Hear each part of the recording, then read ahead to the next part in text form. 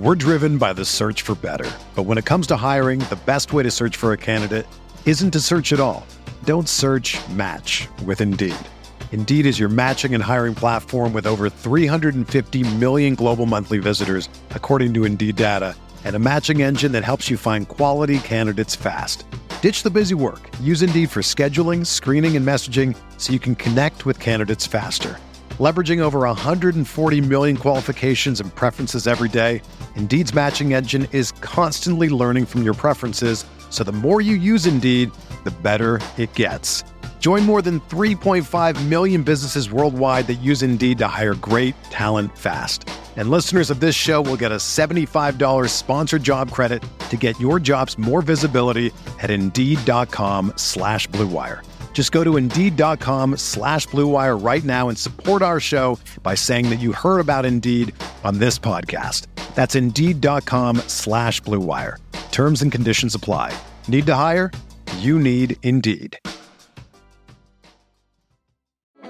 Support for this podcast comes from Frito-Lay and the 2023 Snack Bracket Championship. The Frito-Lay Snack-It Challenge is underway, and fans are voting on their favorite snacks to crown champion. We're talking about prime-time matchups between the best 64 snacks in the land.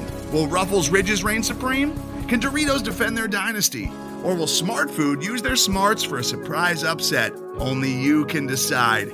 Get in on all the action for a chance to win up to $1,000 or a year's worth of snacks. Let your snacks be heard. Just go to fritolaysnacket.sbnation.com to vote and enter for a chance to win. No purchase necessary. Sweepstakes ends April 3rd, 2023. Void where prohibited. Year's worth of snacks awarded in the form of 52 coupons, each good for one bag of chips. See official rules at fritolaysnacket.sbnation.com.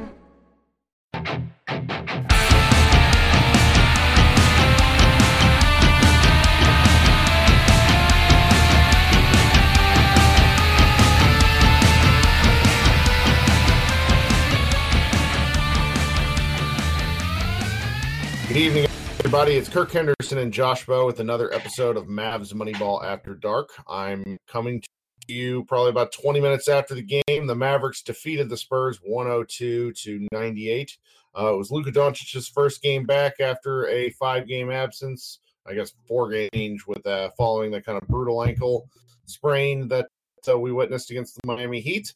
The Mavericks notch a W, which is pretty important, but there's a lot more to take away from the game than that. I'll let Josh Bowe take it away. Yeah, I think my overall thought of this game is it's kind of funny. I think the Mavericks played well for about 8 minutes of the 48 minutes tonight, and they still somehow won, which is kind of impressive in a weird way, and also kind of frustrating, obviously. It really feels like they play, there was a stretch in the second quarter where they got really hot and they played really well. And then there was a stretch somewhere down, toward the end of the third quarter, not right at the end, but, kind of after the halfway point. And then there was, at the start of the fourth quarter. And outside of those, 3 stretches, it really felt like they were just kind of sleepwalking through this game. Somewhat understandable because of the 3-day layoff, and it's Luka's first game back, and Luka didn't shoot well. He was 9 of 23 from the floor, but obviously he was still for obviously working his way back into kind of a rhythm and getting himself feeling right after what is really his first significant NBA injury. I don't think he's missed this many games. I mean, he definitely didn't miss this many games in a row his rookie season, so it's always interesting to see how guys respond. And he still looked like Luka, and he didn't seem completely physically hampered. He looked a little winded, toward the end of the game, which is understandable as well. But just kind of a not necessarily a win that you're going to want to talk about for the next couple of days, but a desperately needed win after the Toronto game. And really, I guess that's all you can ask for. And hopefully they can shake some more of the rust off, and Luka can feel a little bit better, and they can start looking to where they were looking before Luka got hurt. Yeah, if there's one thing to take away from that game for me, it's that it's another division win. The Mavericks are 7-0 against division opponents. The Nuggets are also undefeated against their division. The Bucks are the only other team, or Bucks and the Heat are the only 2 other teams in the league undefeated against their division. Those division wins are really important for, later in the season, particularly with like the Rockets, in terms of tiebreaker type things. The Mavericks are probably going to be in the thick of things for the, in my opinion, anywhere from the 3 to the 6 seed. So those wins are pretty important to me. The game was ugly. The Spurs just muck things up. They play an odd style of basketball. The Mavericks seem content to let LaMarcus Aldridge shoot, fadeaway 2-point shots. And, they weren't really able to get into an offensive flow because their defense wasn't great, but they were giving up, they were basically forcing, low percentage shots over the long haul. So I think that was kind of the game plan. The final score does not reflect how close the game, or how basically the Mavericks were walloping the Spurs in the third parts of the third and fourth quarter. I think we should get into, why those things happened a little later on. But in terms of, the things I was really pleased with, it's obviously nice to see Luka looking just fine.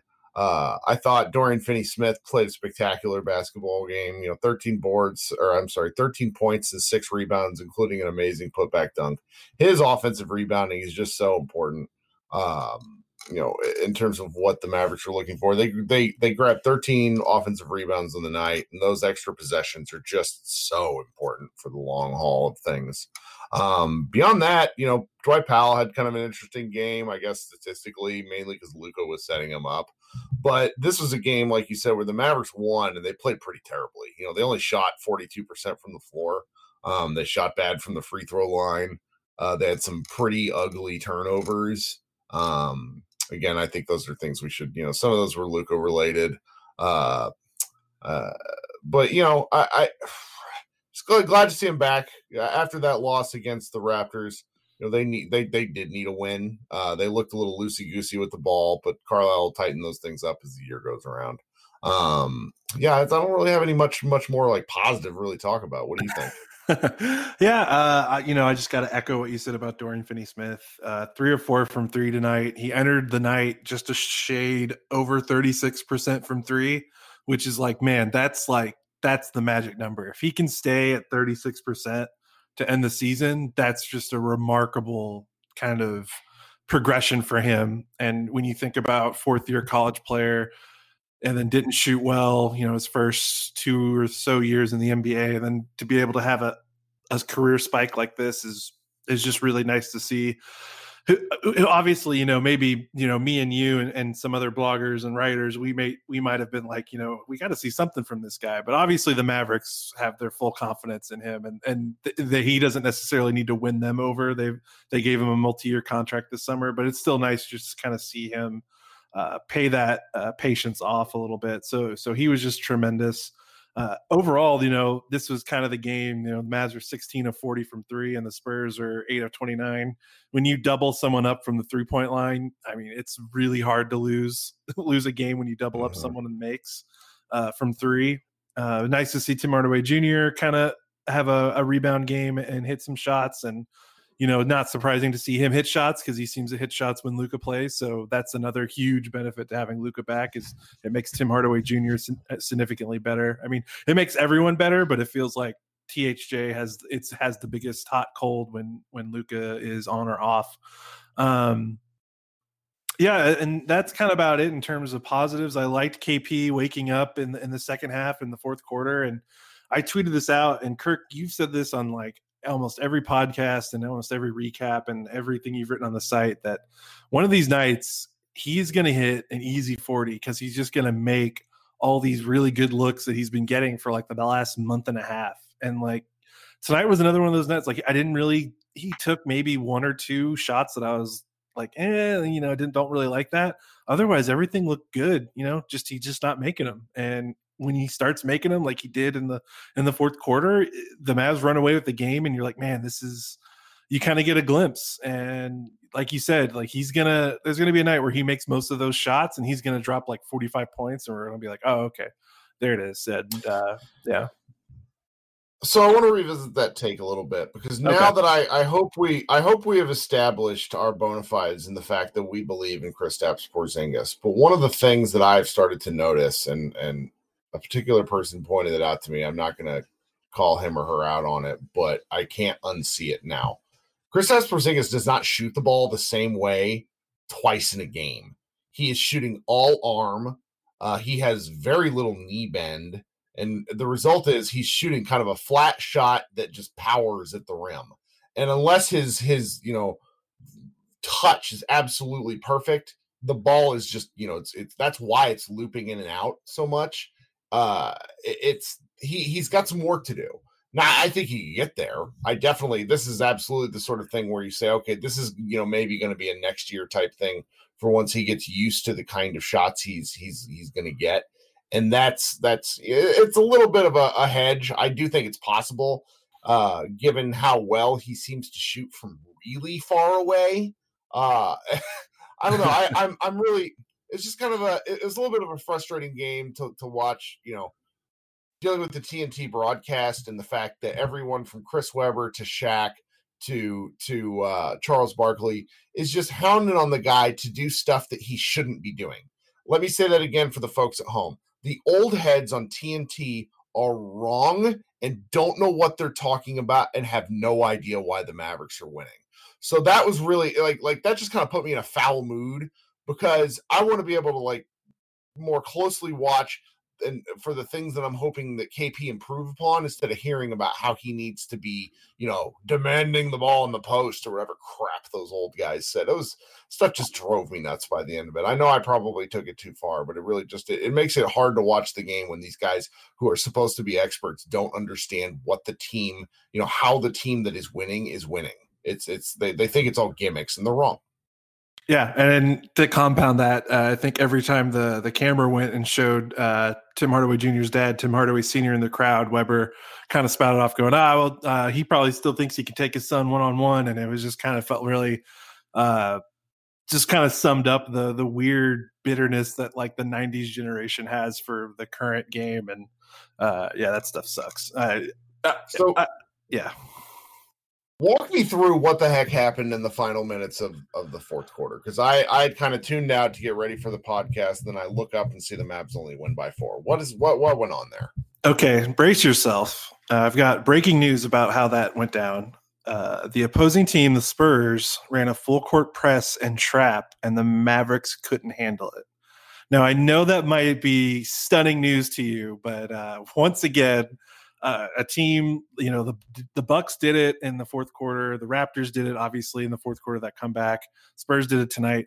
I don't know what it is, but the Mavericks cannot handle a full court press, and then they can't really handle traps in the backcourt. And it's bizarre, and it's so strange because, obviously this is stuff that, we've been, if anyone's been playing basketball from middle school to high school, all the way through, that stuff is just kind of drilled into you. You always practice against that. Especially in high school, that used to always be something we would end practice with, or felt like every practice we would either, be practicing a full court press or practicing going against it. And it's just weird. And the thing that really bugs me is that there's no urgency in trying to break it. Guys are just seemingly cool with just walking the ball up the floor and then kind of inviting the trap to them and taking the double team and then trying to make a read instead of maybe trying to beat the trap before it gets to you. And it's just weird, it's something that maybe NBA teams just don't do a lot. And so players just aren't as reactive to it as maybe we would think they should be. And hey, guys aren't robots. They're not just going to programmatically accept something new that they maybe aren't used to seeing in a while. But after the Bucks game and after the Toronto game, the Mavericks have this really weird issue of having double-digit leads kind of flop around in the fourth quarter. And that's not something you want for a team that is, they're going to make the playoffs. And that's not something you want to say is one of their weak points in trying to close these games off. And, of course, the free throw, Luka missed 2 free throws, and, they're missing free throws. They're making really bad passes. They're making lazy reads. And it's they turn into a completely different team in the last 2 minutes of games when teams decide to ratchet up the pressure and throw traps at them. And I don't know what it's got to take. I don't know if it's a mindset or they just got to drill it more in the practices that they have available to them. I know it's hard to get a lot of practice time during a regular season in the NBA, but man, we've seen this show 3 or 4 times in the last 3 weeks, and it's just kind of bizarre. Yeah, I'm really glad I didn't see it closely because otherwise I'd come in hot and heavy on this podcast. Looking at the specific Maverick turnovers, I'm told Tim Hardaway Jr. dribbled off his foot, so that's just fantastic. That one was out of the timeout, and he grabbed the ball and just dribbled like Luka didn't even touch it on that possession. It was pretty funny. That's just fantastic. The Mavericks I think they still probably lead the league, or at least top 3 in terms of percentage of turnovers for possessions. So big picture, they're doing something right, but it is a little strange that they seem to be having some of these ball pressure, situation turnover type things. They'll get it figured out. And if they don't, that'll be something that comes back to bite them in a game where it really, really matters. And I think it's important to me. Yeah, and I think I just want to interject and say I think it's pretty important that they figure this out, because if you've been watching the Rockets lately, teams are getting more blatant than ever of just like throwing 2 guys at Harden, even in the half court, not even in the fourth quarter, when they're down, like just starting off games like the Mavericks did to Harden when they beat them earlier this month. Teams are going to get more brazen with that, and they're going to start doing it in the first quarter, and they're going to start doing it in the second quarter, and they're going to trap Luka more and more often as kind of the book gets written on them. So they got to figure it out, because it's not going to get better. And, teams are just going to watch the Mavs, how they played against the Bucks in the last minute, how they played against the Raptors in the last couple minutes and tonight. And teams are going to eventually take notice, and they're going to keep doing it. Well, that's about all I've got. You got anything else you want to add on this? I don't want to be too sour. I mean, the Mavericks did win, and it was a crucial win, but something that bothered me tonight, I guess, was, and this is going to be like the most boomer take I've ever had, but it was really bizarre that when you have a historically embarrassing loss like they did against the Raptors, and we can say that, that was a terrible, terrible loss. And like I said after that game, it's a bad loss, but the Mavericks have proven that they're a good team, and they'll show it, and they'll get by this, and they'll get through it. And hey, they did, they got to win tonight. Things are relatively right in Mavericks world again. Luka's healthy. They got to win. But, that loss was bad, and it was really, really bad. And it should have been embarrassing to the players and the coaches and everyone else. And they should have, you would hope that they take from that. And it was so weird to watch the first quarter that it was almost like they had no recollection of that game happening at all.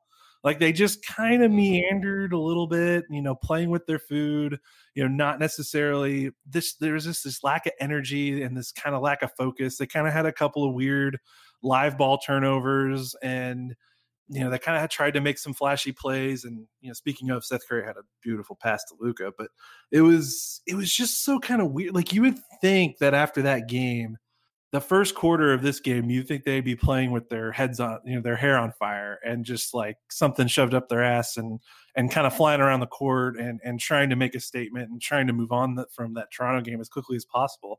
And this game, they just kind of eased into it. And, maybe it doesn't help. They're a weird home team. They're 9-7 at home. The AAC seems to have a weird energy in the first quarters. Like that building can get rocking, and it's gotten rocking this season a lot, and last season, for Dirk's last year.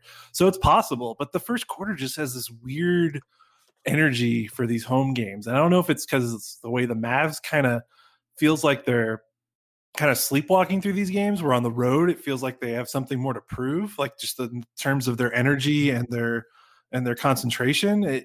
I don't know. I'm probably reading way too much into this, and I'm doing way too much like feelings and emotions and fire and passion and all this stuff that's not quantifiable. But I don't know. It rubbed me the wrong way tonight, and it was good to see them eventually start the fourth quarter playing like how I thought they should have started the first quarter. They really kind of pushed it to the Spurs and were the aggressors. So I don't know. I might be crazy. It just rubbed me the wrong way, and it just kind of felt a little weird. But hey, they got the win. Luka's healthy, so you can't complain. Right, and I think the big picture takeaway from what all you just said in terms of the Mavericks is that they're 20-10 with a lot of room to improve. That's what I keep coming back to, is that they're not a finished product, and that's pretty exciting. Definitely. Okay, guys, so we got a lot of content coming down your way. We have multiple articles going up on this game tomorrow. I'm going to write on something that I just saw, a quote from Rick Carlisle. I think, Josh tends to have thoughts after games. We have a back-to-back game coming up, the Golden State Warriors on Saturday night. I did a podcast earlier with Light Years podcast creator Sam Esfandiari, who's a big-time Warriors fan. Then I know we play the Lakers on Sunday night. I know Coop Jr. is doing a podcast with a special guest that should go up sometime this week. There's going to be a lot of content for your feed, is what I'm saying. A lot of content, both audio and written word stuff. So come to MavsMoneyBall.com. We appreciate the patronage. As always, like, subscribe, retweet, share, tell people to listen to our stuff. We really appreciate everybody's reaching out and telling us how much they enjoy everything. And as always, this has been Kirk Henderson and Josh Bowe, and we will talk to you guys later.